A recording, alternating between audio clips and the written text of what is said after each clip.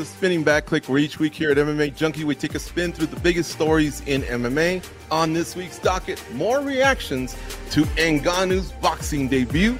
Cormier and Bisping, they're playing matchmaker. We'll cover that.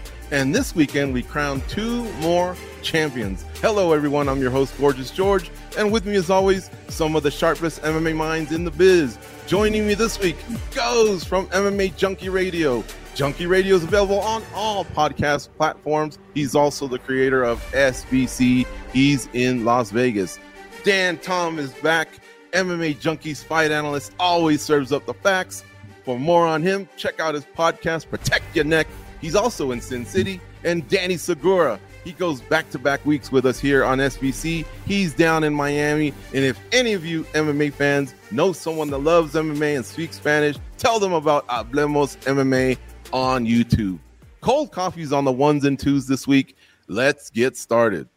Well, the reactions keep pouring in regarding Francis Ngannou's professional boxing debut versus Tyson Fury. Though he lost on the scorecards, Ngannou has had support thrown his way by many big names in combat sports.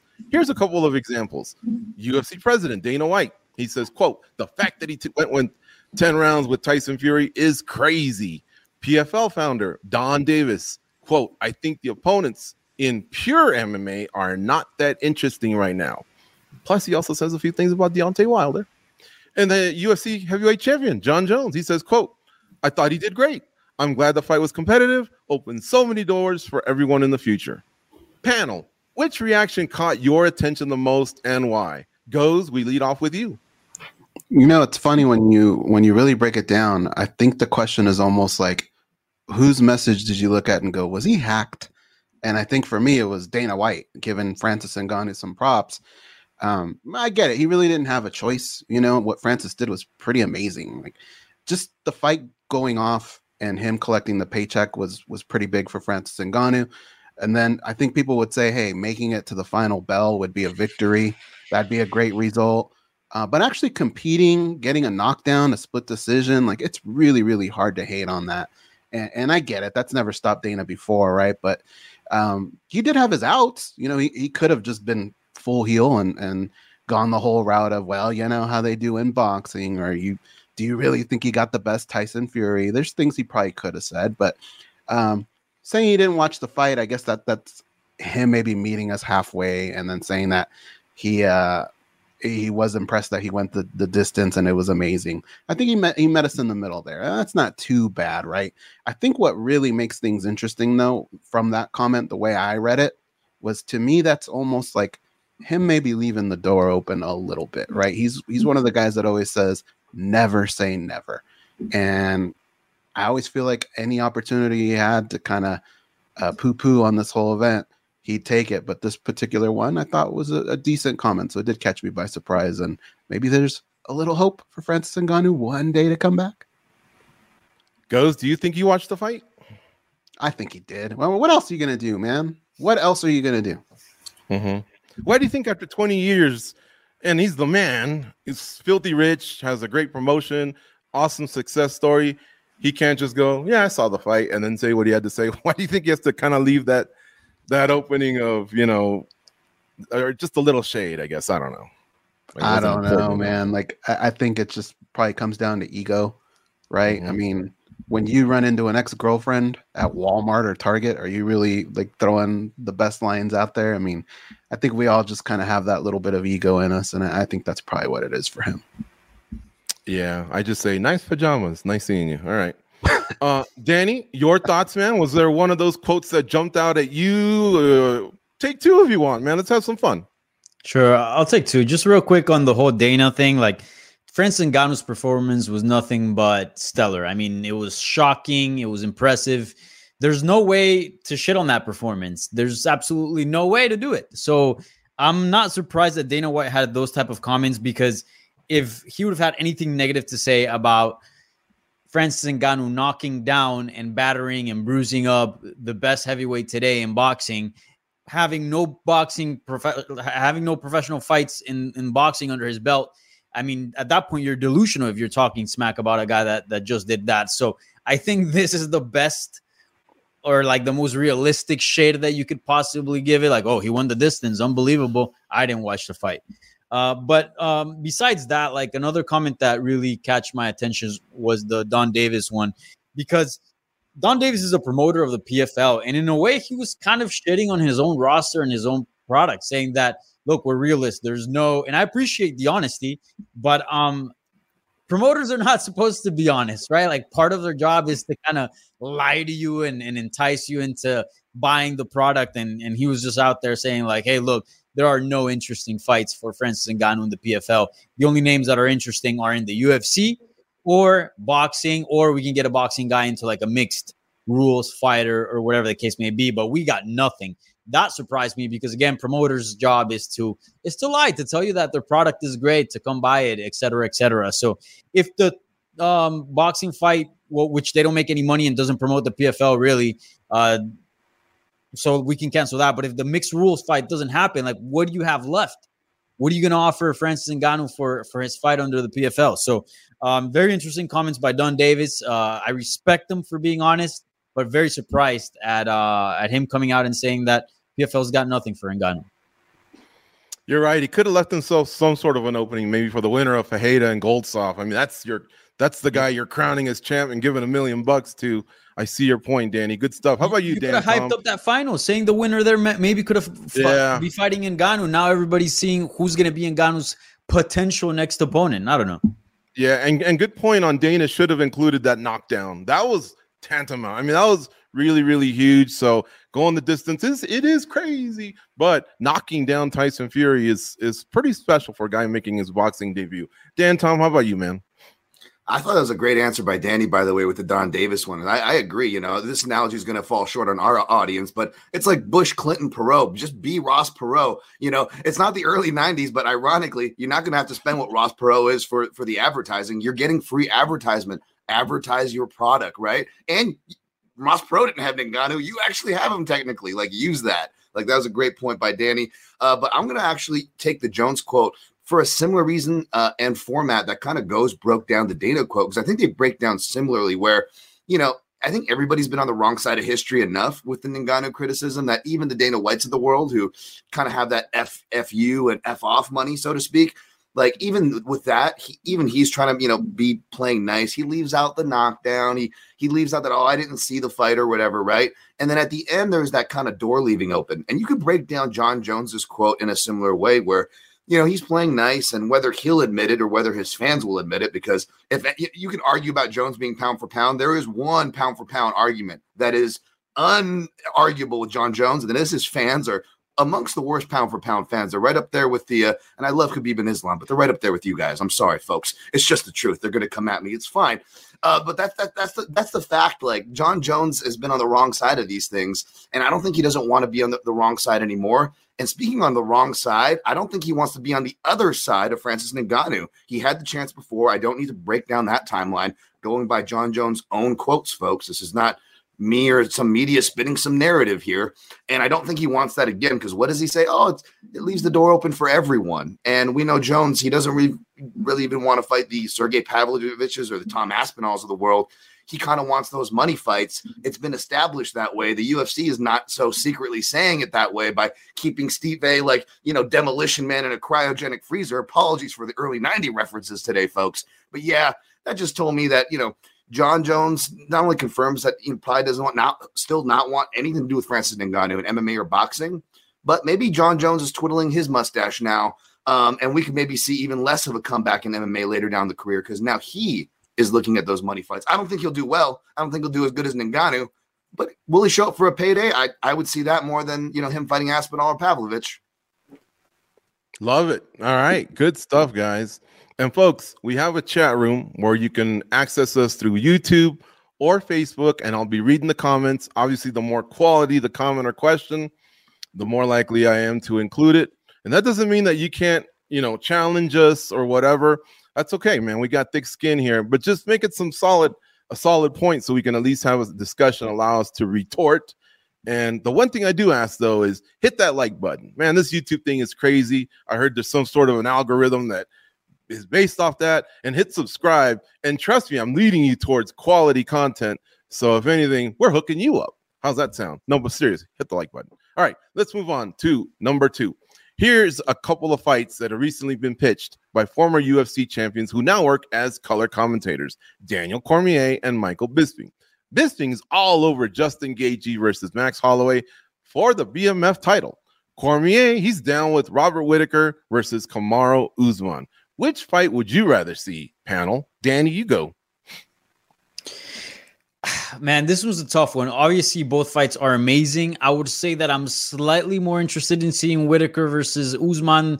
There's something about that fight that just makes sense to me, that just sounds good. Also, a fight that I never really contemplated before, so I like the surprise. I like that all of a sudden this is a possibility, and it's something amazing that I never really even thought of before. Now, what am I most interested in seeing as far as move up a weight class? I think I'm more interested in seeing Max Holloway move up to 155 than I am Kamaru Usman at 185. Granted, again, I'm excited for both, and I hope that both do happen. That'd be amazing. But Kamaru Usman at this point in time, I think he's still an elite fighter. He showed that against Khamzat Chimaev, but he is 36 years of age. He's had a lot of mileage on his body as well. So I think at most he's got 2 or 3 high-level fights left, whereas Max Holloway going up to 155, I think it can be an entire chapter of his career. Let's not forget, Max Holloway is just 31 years old. Yes, he's got a ton of mileage on him, but let's not forget he's Hawaiian. So, you know, that he's kind of like the Toyotas of cars. So I would love to see him at 155. I think he can have really fun, interesting fights there, more than just the Gaethje one, and he can have a whole career chapter. Who knows? Maybe even challenge for a belt if things go his way. So I'm really excited, and I hope that it happens, that we get Max Holloway at 155, because at 145, I think his days as a top contender are over, just because Volkanovski is there and has, you know, that 0-3 over him. So, or at 3-0 over him. So I'm all for Max Holloway at 155. Yeah, and you know, 2 guys that he mixed it up with, Conor McGregor and Dustin Poirier, they moved up to 155, filled in, you know, their bodies, and have had great careers 10 pounds higher. So good point. All right, Dan, how about you, man? Which one do you like? Again, great points by my guy Danny. Not just, you know, as a Hawaiian who loves Toyotas, double points to Danny over there. But I will say, even though it is the sexier matchup, I got to go with Usman and Whittaker. With Holloway Gaethje, I expect that to be the answer. Nothing wrong with that, by the way. I just feel like even with that great analogy, you know, with the Hawaiians and how they have that runtime, even BJ Penn, he had the record of not being knocked down. Once those guys do start getting hurt, the guys with the chins, it's almost like a worse fall off, though. You know what I'm saying? It's prolonged, but it's almost arguably worse. And I feel like Max, that could be the matchup, a bad matchup. Gaethje could be the guy to do it to him. And when you think about Max being originally scheduled to face Tony Ferguson at a short notice fill-in, remember that, folks? Post UFC 200, we're going to give him Khabib on short notice then. Oh, why don't we just give him a prime Dustin Poirier? Oh, now we're going to give him a prime Justin Gaethje, who's operating the best ever. Like, I want to see Max up at 155 too, but let's give him a more winnable fight first, folks. Let's calm out. I love the matchup though. It's a sexy matchup, but Whittaker and Usman is something that I've been wanting to see for a minute. When Usman was champ and was getting the pound for pound accolades, and Whittaker was deservedly getting some pound for pound accolades. And now it still makes sense because they're both in kind of, you know, no man's land, you know, 2 losses to the sitting champ, although that's not the case right now with Strickland at middleweight. But you guys know what I mean. Whittaker's kind of been that gatekeeper for a while. Give him something fun. Give him something sexy. It's still a perfect match for both guys. Good stuff, man. All right. How about you, Goes? What are your thoughts here? You lean towards one more than the other? Look, even though he's my mustache brother for this episode, I'm going to have to disagree. I get where they're coming from with Gaethje and Holloway, but my problem is something that Dan kind of brought up. I can't get that memory of Holloway at 155 out of my head. Despite being the taller fighter, he just didn't really have, like, he didn't fill in. He didn't have the mass. And that's something that he uses so well to his advantage at 145, right? Max Holloway's the type of guy that he's going to take a couple punches to give one of his own. And you can't mess around like that at 155, especially with a guy like Justin Gaethje. He will churn your lights off. And there's 3 or 4 other guys that are waiting in the wings that are willing to do the same thing. So if Max Holloway does do this, I think, you know, like Danny said, just make it a full-time commitment and really fill into your body, and maybe have to change your fighting style a little bit. Because I don't know that he can cut that over at 155. So for me, the fight that I'm looking forward to more is Usman and Whitaker. I think it just kind of makes sense, and it answers a lot of questions, right? Like, is Kamaru Usman really going to gel into this middleweight division? Is he going to be a player? You know, does he have one more run in him? And then when you flip it over to Robert Whitaker, is he going to be able to bounce back, right, from the loss to DDP? What was that all about? Because he did get dominated in that fight, and a lot of people didn't have it going that way. So I think the fight itself would be fun to break down. I could totally get behind something like this. They're both fun, but I just feel like this middleweight matchup makes more sense. Yep, but greedy me, I'll just say I'm not a panelist. I can steer off the rules. Give them both to us. Those are some great fights. I'd love to see them both on the same card too. That's how greedy I am. All right, let's catch up on some comments from these first two topics. Billy 247, great seeing you in here. He says the intro still cracks me up. That gives me a chance to give some love to our brother Abby, who put that thing together. It does crack me up too. I love it. Sky V's and El Daddy, he's back. Great to see him. Mark Fellows says, what a panel. Pump for UFC 295. Urkog versus Costa. Seems like Gozy has 3 additions to his window today. Is he talking about the gloves, Goz? Did you add a glove? I know one's the stash. What else? We got a Strike Force glove and a Pride glove. I got it as a birthday gift from my man Chris in Seattle. So thank you so much for that. That is awesome. Yeah, very cool. Hard to find, man. Best John background, Raines. My vote. Thank you. John Rain says, hell yeah, always a treat to see Dan Tom on here. Joseph Boza says, I would love to say PFL founder Don Davis's I think he's meant to say Don Davis's reaction caught me by surprise. I think I might be butchering it. He is basically saying Francis should stick to MMA because he would destroy the PFL heavyweight division. Yep, that's kind of what we were thinking. Hit the like and subscribe button. That was me in there, by the way. I'm gonna try and do both at the same time, and I might repeat it a couple times, so just bear with me. But it's really important to us, so please, if you don't mind, hit that. Frozen, like Elsa says, if Ngannou stood in the UFC, he would have finished Jones in hindsight and smoked everyone and made $8 million. Is that true, guys? I know that some other media members have kind of been boxing about the numbers and things like that, so I don't mind bringing that one back if anyone wants to chime in. But do you guys think he could have maybe done all that during the time that he waited for the Fury fight? I have no problems with his decision. I think he made out like a bandit. I think his popularity is huge right now. They're talking about him in 2 sports. I think Frozen, like Elsa's, got to let it go.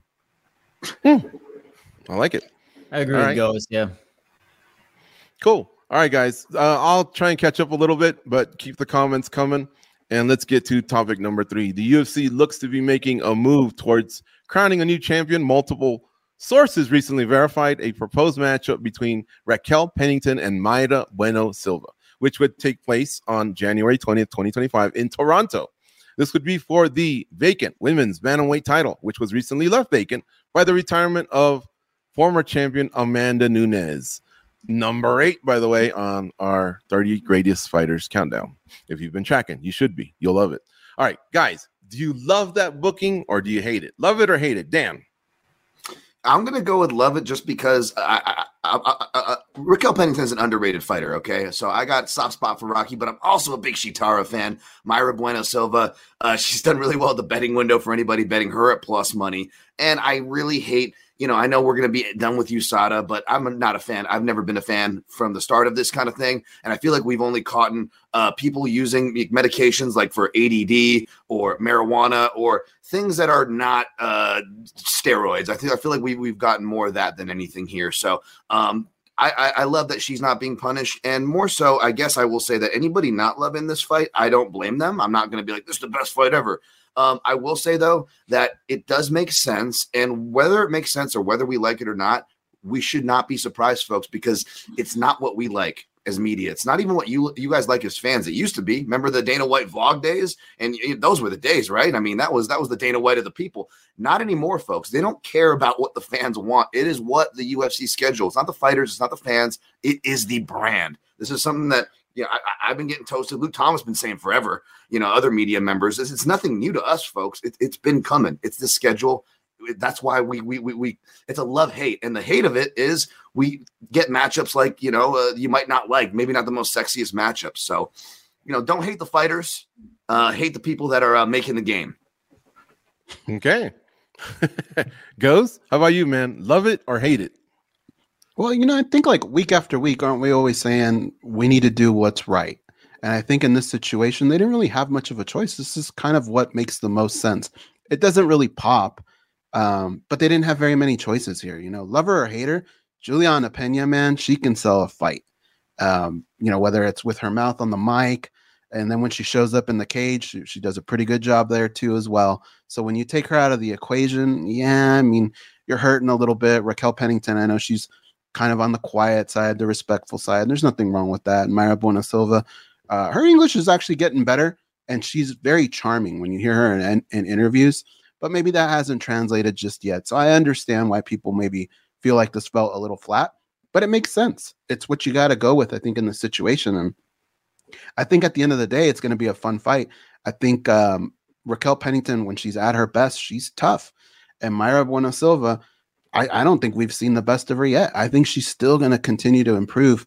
It's just that feeling, that I think part of it as well is kind of like Amanda Nunes and her not being around, them having to kind of be in her shadow. I can understand how difficult of a situation is and why people feel this way, but I think it was the right move, and we can't complain about these things one week and then say something else the next week. I think this is the right move. Okay. How about you, Danny? What are your thoughts on this? Love it or hate it? I know I do want to throw it out there. I think it's probably something people are reacting to. What about Juliana Pena? Apparently there was an injury. Caitlin Vera is coming off a win. Irene Aldana, who I know you're very close with that camp, she's coming off the recent loss to Amanda Nunes. So yeah, I guess maybe we didn't have so many names, but that doesn't mean you still have to love it. So love it or hate it.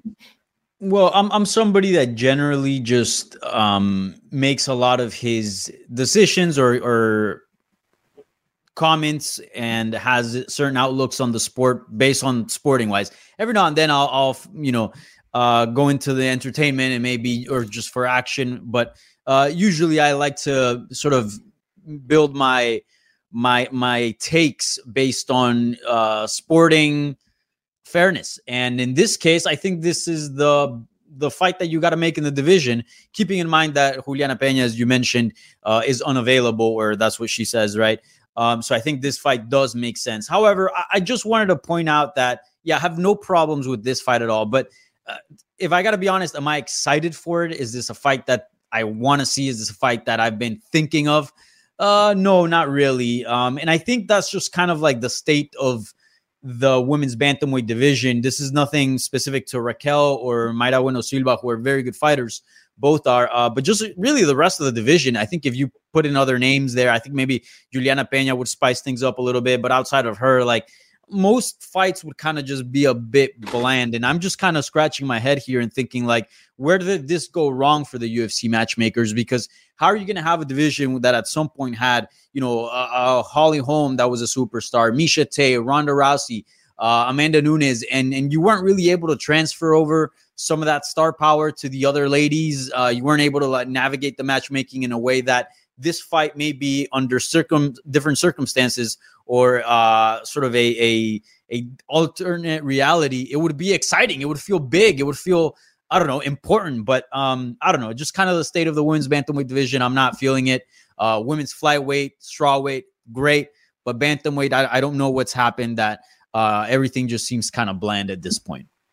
That is kind of odd, Danny, when you think about it, because George mentioned it in the intro, like our 30 greatest fighters, there's 2 bantamweights on there already, they have had an identity for a long time. People have tuned in, but just lately it's starting to feel a little flat. And I feel like they have talent.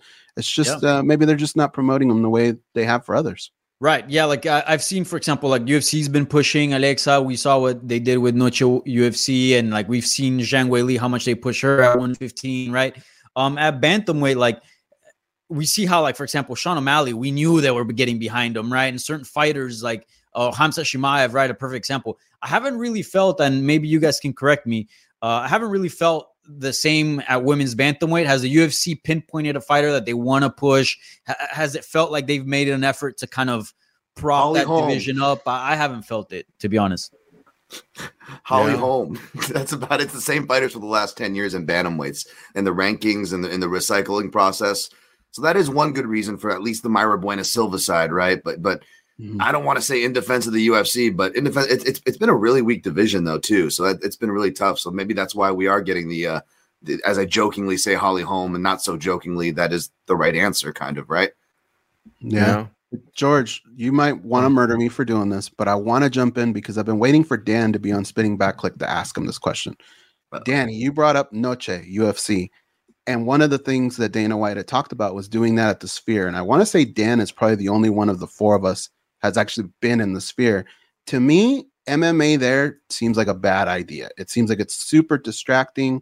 The way you would be looking down, like I don't even think anybody would really look at the cage. They'd probably be looking at the screens. I wouldn't mind watching a pay-per-view there and watching the screens and just sitting back and doing that. But live fights, Dan, will that work in the Sphere? No, Sphere's more of a show, and it's tough. I've laid on my review for this, but like people got really mad, and I said like I would love for the UFC to go. I hope they do well. Like we're media, we get to cover this. Like, would you guys not want to go there for a show? Like it's an amazing experience, but it's for a show. And when I recently went back to watch Pride 33, one of the best cards of all time, that I believe at least two of the panel members may have been at, George and Goes, right? I know Goes was for sure. And that was, I forgot, they started it like a show, right? Like Japanese MMA, like they had like a whole like movie production to show you that gets you into it. And that's before the dun, dun, dun, dun, the drum walk. I'm not even talking about that, right? UFC has none of that. UFC has famously walked that back even before this ESPN branding era, right? So it doesn't really get me too excited as far as what they can do with that. And when you come to the actual action, what Ghost said is correct, because when you look at it, there's very little room for an actual stage. Like they'll make it happen here at the Virgin or smaller venues where you maybe only have kind of a 3 kind of wall. You're not performing in the round, and they will sneak. Don't get me wrong. Those WSOF, we recently had Marab versus Davalishvili versus Peter Yan there, right? For a UFC fight night this last year. And they'll sneak like a row back there or whatever, but this isn't the same. You're not sneaking rows to the side or the back of it. And in fact, not only is it a small, steep down look, because you're not meant to really look down there, so to speak, but there are also massive air blowers that limit the seating and stage. Now, maybe you can get a U2 or a band to play on there, but I mean, we're still in Las Vegas' home. As much as we joke about the athletic commission, there are rules. You do need like ambulance accesses, walkways. Like there's all these logistics that do not apply with what it was designed for. And it was not designed for sports. And I know sports fans are sports fans. So unless you're saying, I like sports, I like what you like, Buffalo Wild Wings, Super Bowl. Like if I'm not saying that, I'm going to get tortured. So people like hate when I say this, but I'm like, it's not against it. Like I want the UFC to go there. I would love MMA to incorporate visual stuff. I love all that trippy stuff. Believe me, folks. I'm just saying it's two different things, though. It's two different things. Is it a 360 thing? Like when you went, is it like yes, the whole wall is like it's a dome basically? Yeah. So basically, you would like to even utilize that, you would need that kind of like Mark Zuckerberg metaverse like technology, right? And we kind of saw that. That's not really where it needs to be, especially just that's just for like a basic like Oculus kind of like user experience, right? Much less for the I don't know, what was it, like 18K or whatever, that most things cameras can't even record. Yeah, it was 18K. We were some of the first to see 18K images for the, at least, I don't know about for the U2, but for the Darren Aronofsky, they're actually like unloading 8K images. And even for that, this was a filmmaker. This was pre-produced. This isn't live, right? Like this guy is an award-winning filmmaker, okay? And it wasn't that long of a film. It was actually pretty short. It was like only like 50 minutes long or 54 minutes long. There were plenty of slots that they don't even look consistent. Like there doesn't. I'm saying that in a bad critical way. Like they're still figuring this thing out on the fly. Like Aronofsky used this analogy. He goes, "This is like building a plane while you're flying it." So the fact that what it's built for, the professionals who actually have experience in this are having difficulty even having a consistent product. I know Dana White's Dana White, and he does have the promoter speak down. You can't take that away from the man. But like, I definitely think he's out of his depths on what he's promising. I guess what I'm thinking is like, and I haven't, to be honest, looked too much into it, so I don't know how it works. But I'm assuming is like if you're watching a show, like they have a surrounding is almost like as if you're in, right? But if it's a sporting event, like what would you play? Like how would it work? Are you in the octagon and you're looking around, or what the hell? Like I don't understand.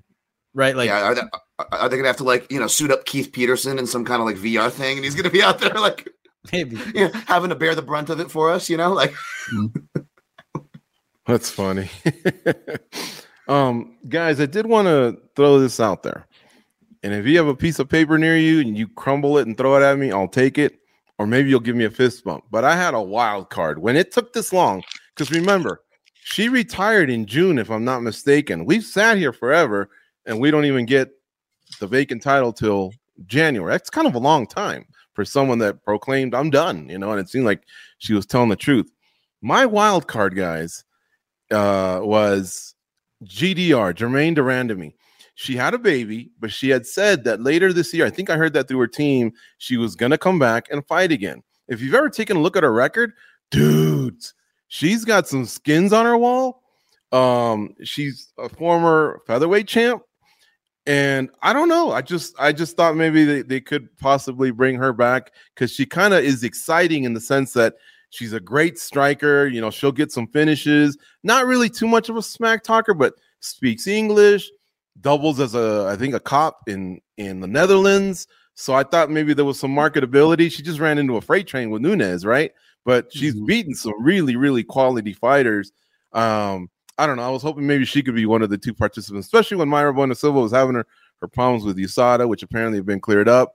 Pena, I didn't even know she was having an injury, but or she had an injury. But I don't know. What would you guys have thought of that? Has it been too long? Because I think we're going on 3 years since we've seen her. I think too long. Yeah. I think this is the fight, really. Like, if we look at it sporting wise, and it's number 2 versus number 3, and keeping in mind that number 1, Juliana Peña's injured, like, this makes sense. Like, credit to the UFC, who sometimes choose entertainment over sporting merit. And I get it, they're a business, but in this scenario, they could have put in Holly Holm, and then, at the end of the day, I think it was a no contest, the fight against Mayra Bueno Silva. And Holly Holm is obviously a known name, somebody that would carry much weight into the fight, at least promotionally. But they went with Pennington and Silva, which I think it's the right choice here. So credit to the UFC for that. But just as I'm happy that this is the right fight to make, I also can't say that I'm super stoked for it, and I'm vastly excited for this matchup. And the other thing I wanted to say, the UFC really just needs to concentrate on their women's MMA. If you look at the champ, Zhang Weili, she's been beaten twice by Rose, yet Rose is kind of frozen out. We've always talked about how when someone loses twice to the champ, they're frozen out. But yet somehow Rose went to 125. It didn't go successful. Then you look at 125, and thanks, Michael Bell. I mean, we didn't solve that. We got to run them two back again. I've enjoyed their fights. No problem with it. But here's why I say that, because I thought that if Valentina won, okay, obviously the trilogy, but if she didn't, I thought she could maybe compete at 135 when the only person that really stopped her was Nunes, and she has a win over Pena as well. Plus, Blanchfield and Manon Fiorot, they're, seems like they're big for 125 a little bit, or maybe they could also go up to 135, so maybe we have some hope there.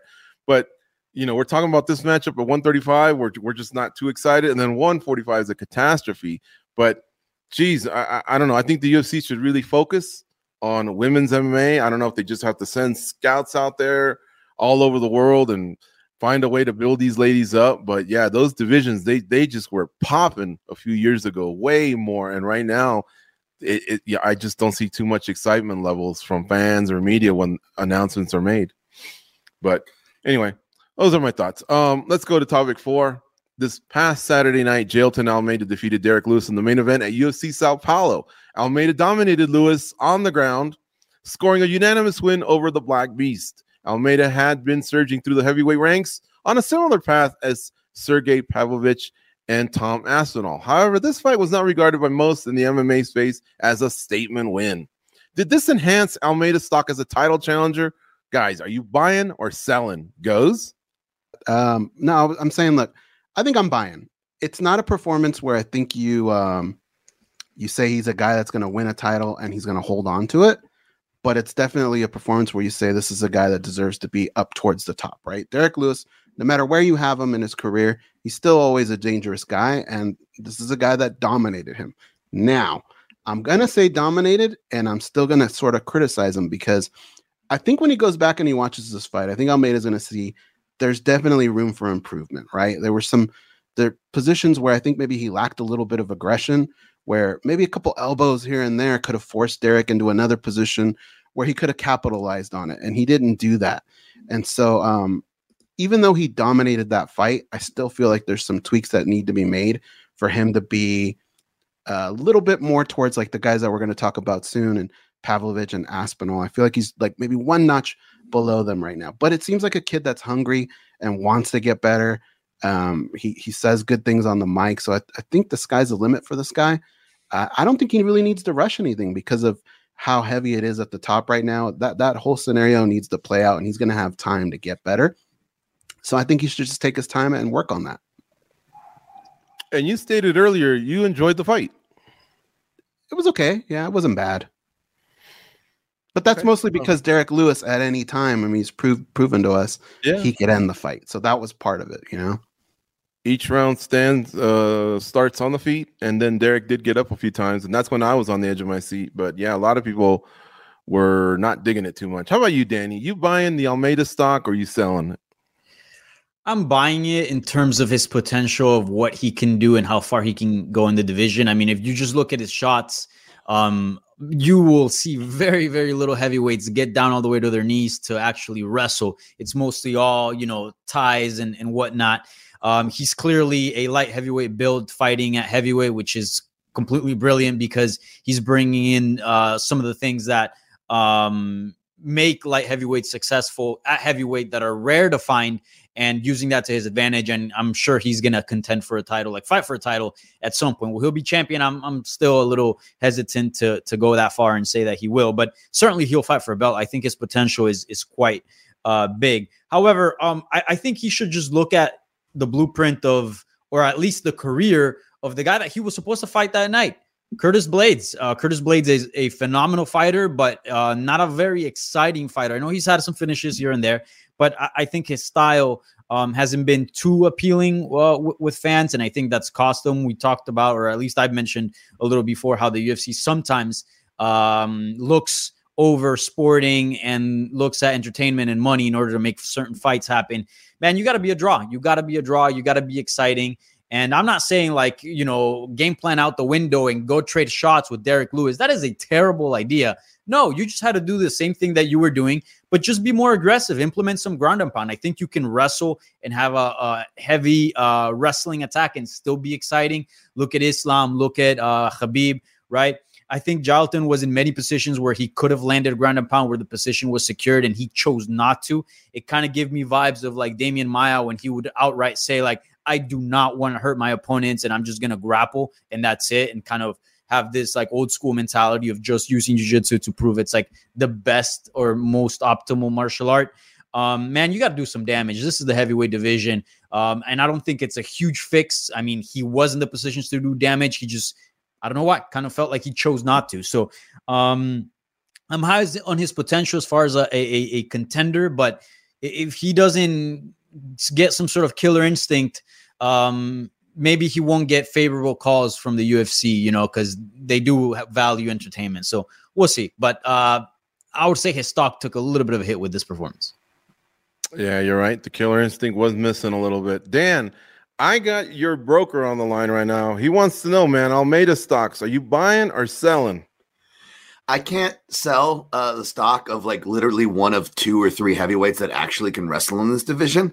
And that was a great shout, Curtis Blades from Danny. Although I will say Curtis is like barely earning himself on that list anymore. Maybe to Danny's point, because of that treatment, that is very true. Curtis has almost felt like the need to strike more, and he's frustratingly not wrestled as one of the only wrestlers in the division. So I welcome a guy like Jailton Almeida, but for a guy who is affectionately referred to on the internet as the jail man because he's essentially Nasty Nate from Half Baked, gonna take your cornbread in the shower, in the lunchroom, doesn't matter where it's gonna happen, folks. You figured a guy named the jail man would be a little better at going to Pound Town, if you know what I mean, right? And of course, I'm talking about striking while on the ground. Get your guy's head out of the gutter. I'm talking about what Danny was talking about, striking on the ground. And like Danny said, it almost looked like he chose not to. And I'm a big fan of the jail man. He follows me on Twitter. Okay. Like, I don't like it when heavyweights follow me in any way, much less on Twitter. I don't need this man knocking at any of my doors. I don't need Mal Hadinho coming this way. You know what I'm saying? But I will say, in the spirit of James Krause, and speaking of cornbread, like I am curious if they want to trace maybe where the bread went as far as who bet that decision prop, because there were certain points where it's like, come on, man, like I think in round 3 he hits him with a good hammer fist, and like Lewis turns over and he's like, "Ooh, I don't want to do that too much. I don't want to do that too much." And I'm speaking this, of course, half jokingly, as well as an admitted gambler who will bet on like round props or something. And it reminded me, I was off last week, by the way, but and I didn't watch this live, but when I went back to watch it, it reminded me of somebody like playing for the later rounds for bigger odds. Like, no, I don't want it to end too early. I want it to go. And you look at the prices, like you were priced out on betting anything, but like getting like crazy odds on a decision, not trying to throw that in the universe, even though I technically just did. I will say this and ended on this though. If this fight did take place in prison, I think even the prison guards would be like, at a certain point, like, guys, if you guys aren't exchanging cornbread or bodily fluids, what are we doing here? Can we just get up? Can we just get up? Because there was no strikes being thrown. You know, it was crazy. So yeah, come on, jail man, give us better than that, buddy. I know you got it. Yeah, and you know, Mark Goddard was only vocal towards the end. I thought there was a few moments where he could have stepped in and just started telling them, not look, I know there's a lot of people that say, let it go, let it go, let it go.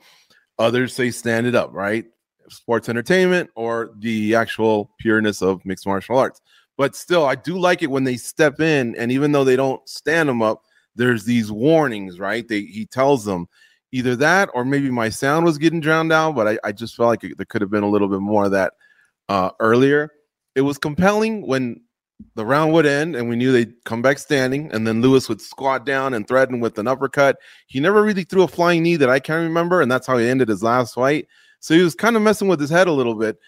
And then, you know, I don't want to bury Jailman because, man, he really dug deep at times. When there's been a lot of grapplers, when it don't go their way, they get served up and knocked out, you know, all of a sudden the tide turns. But man, he stuck with the wrestling. He won some scrambles. So there was something there. But at the end of the day, this is fight entertainment. And look at where Pavlovich and Aspinall are. And it's because of like what Danny said, that killer instinct. It was just missing. This guy's like 19-2 overall, 6-0 in the UFC. He should be right where those guys are. And right now, he's just not there. He needs to shake things out with a fight or two. And maybe he can join those guys. And as you all know, that year that you cost yourself sometimes can really hurt, because what happens in a year? Jones comes back. Miocic is back in the mix. One of these two is going to win, unless Michael Bell's the third judge and we get a draw or something like that. Then who knows if they have to run it back. But yeah, this was Jailman's opportunity, and he just didn't go for it. He didn't bet on himself. He didn't roll the dice. Oof, man, I don't know. I just thought it was just a big missed chance. Anyways, all right.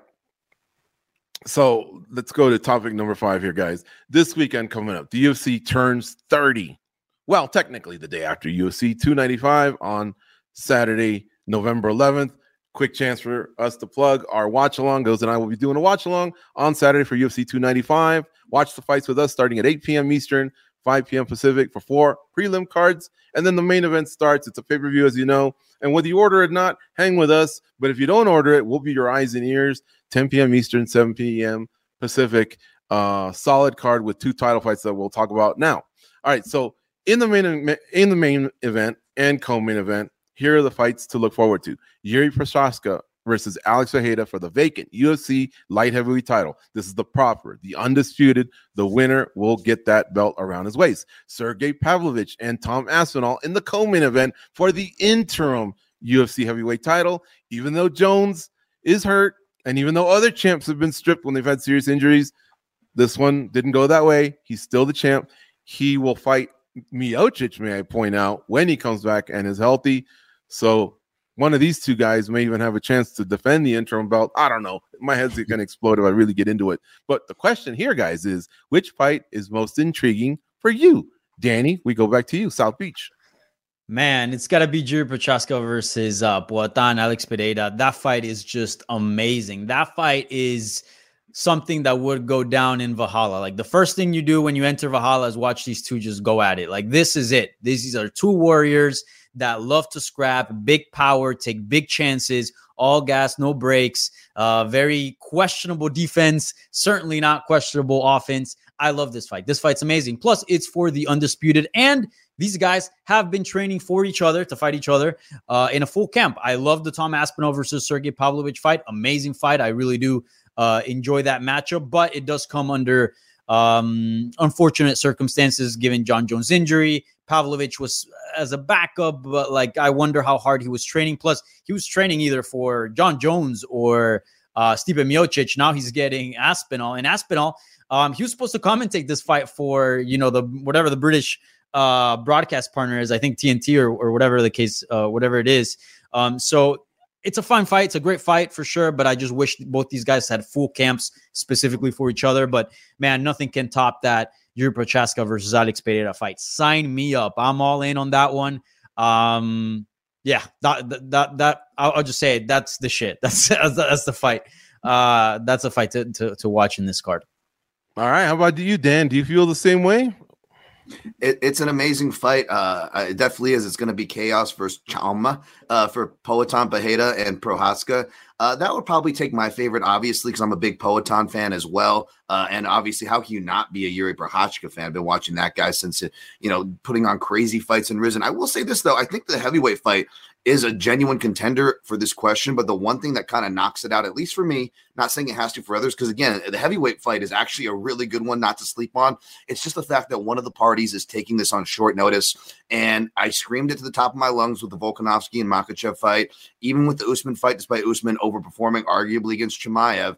It is the elephant in the room, folks. It doesn't matter how good you are. You can't be fighting, on a shorter notice like that. So we'll see how that affects Aspinall. But that anytime that happens, no matter how good the matchup, no matter how good the fighter, for me, that knocks it down. So I'll take Prochaska Pereira. Is it unanimous, or do you offer a defense for the heavyweights?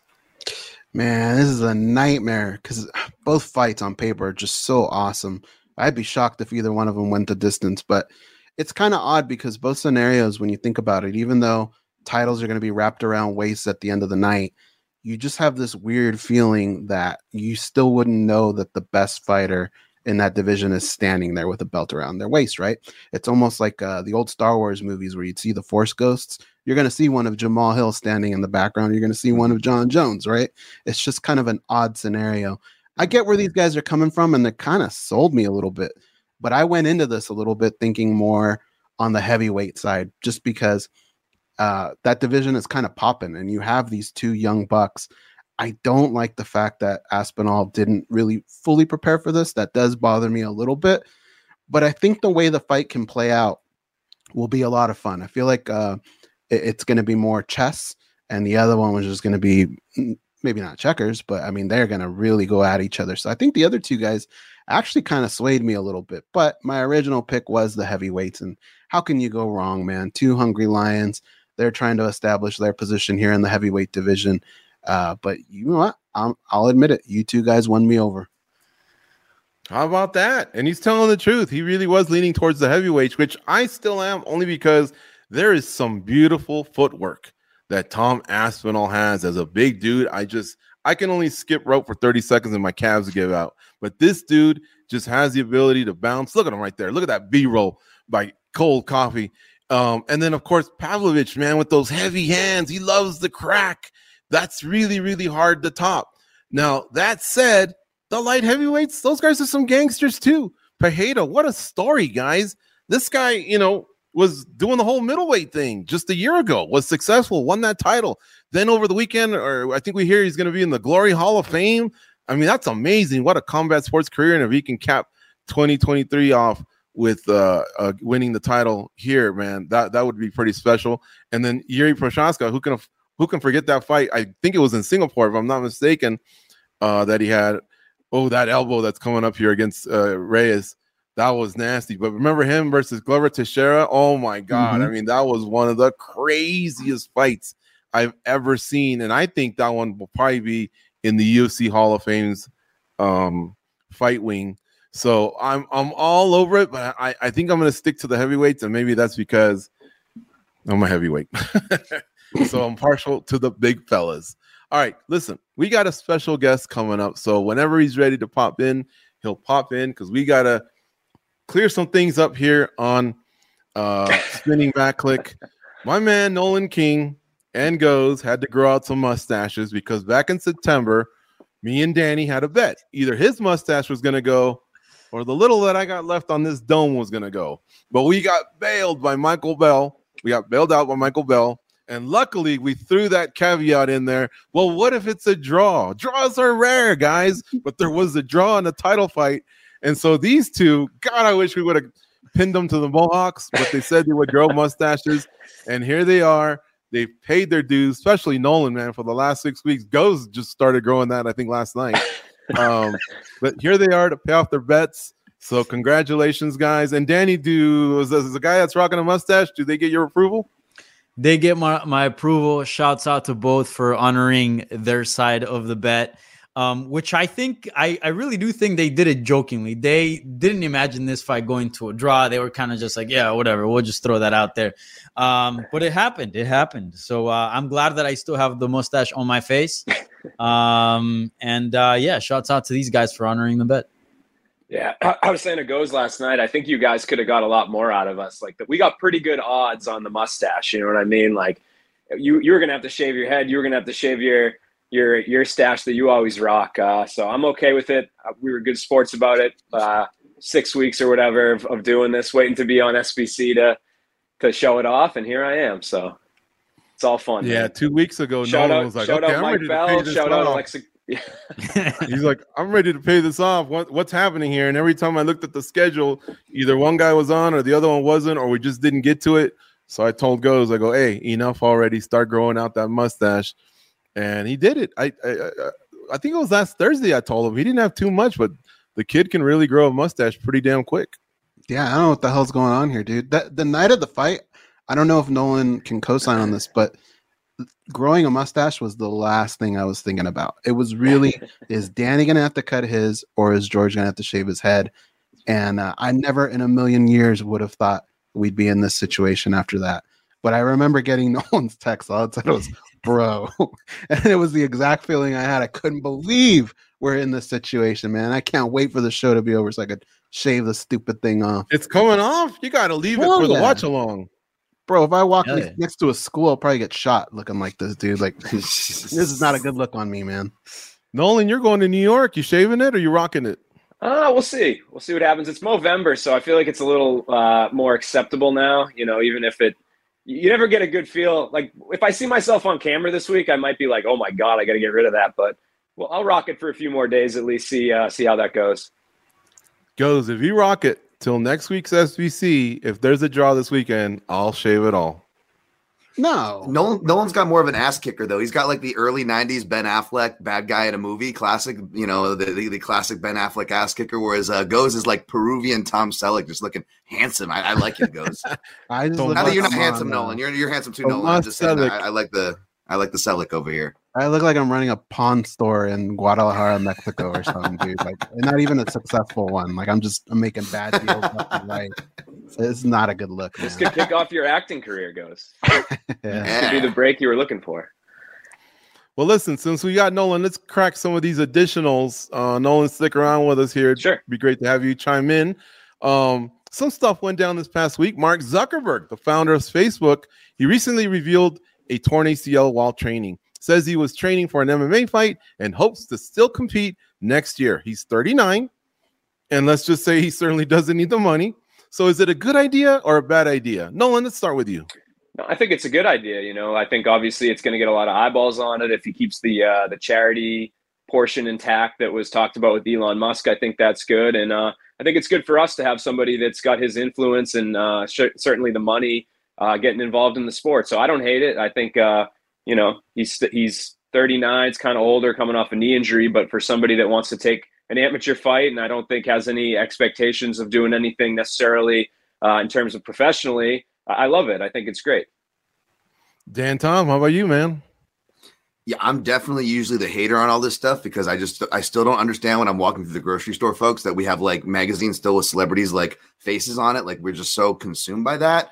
That being said, I don't want to be a hypocrite as a 38-year-old who stupidly wants to compete and does not, and has even less gain and even less opportunity to generate the charity like a Zuckerberg would have. So I'm definitely not going to hate on the guy. Although I will say, I think Elon Musk's interest in fighting him is about as comparable to John Jones's interest in fighting Ngannou. And Musk is too busy destroying the platform where a lot of us counted on. So thank you for that, Elon, you douche. I do hope you get in there just so you get your butt beat. That's about it. Hang on a second. Dan, would you fight Zuck? You know, we're comparable. I'm a bit heavy right now, but you know, my aim weight it wouldn't be too far for where he's walking around right now, from what I hear. But yeah, that would be awesome. I don't know. Maybe just, you know, hopefully, you know, hopefully I'm not related to his wife or whatever, so it's not like a family on family affair, and we'll just double check there. I think we're good. I think Tom wants Elon Musk. Yeah, I would rather have Musk. I would rather have Musk for sure. Yeah, just because pride open weight action. Yeah, but that'd be like punching like a big giant bag of milk, though. I mean, my what if bag he work's just not lays that on top of impressive. you?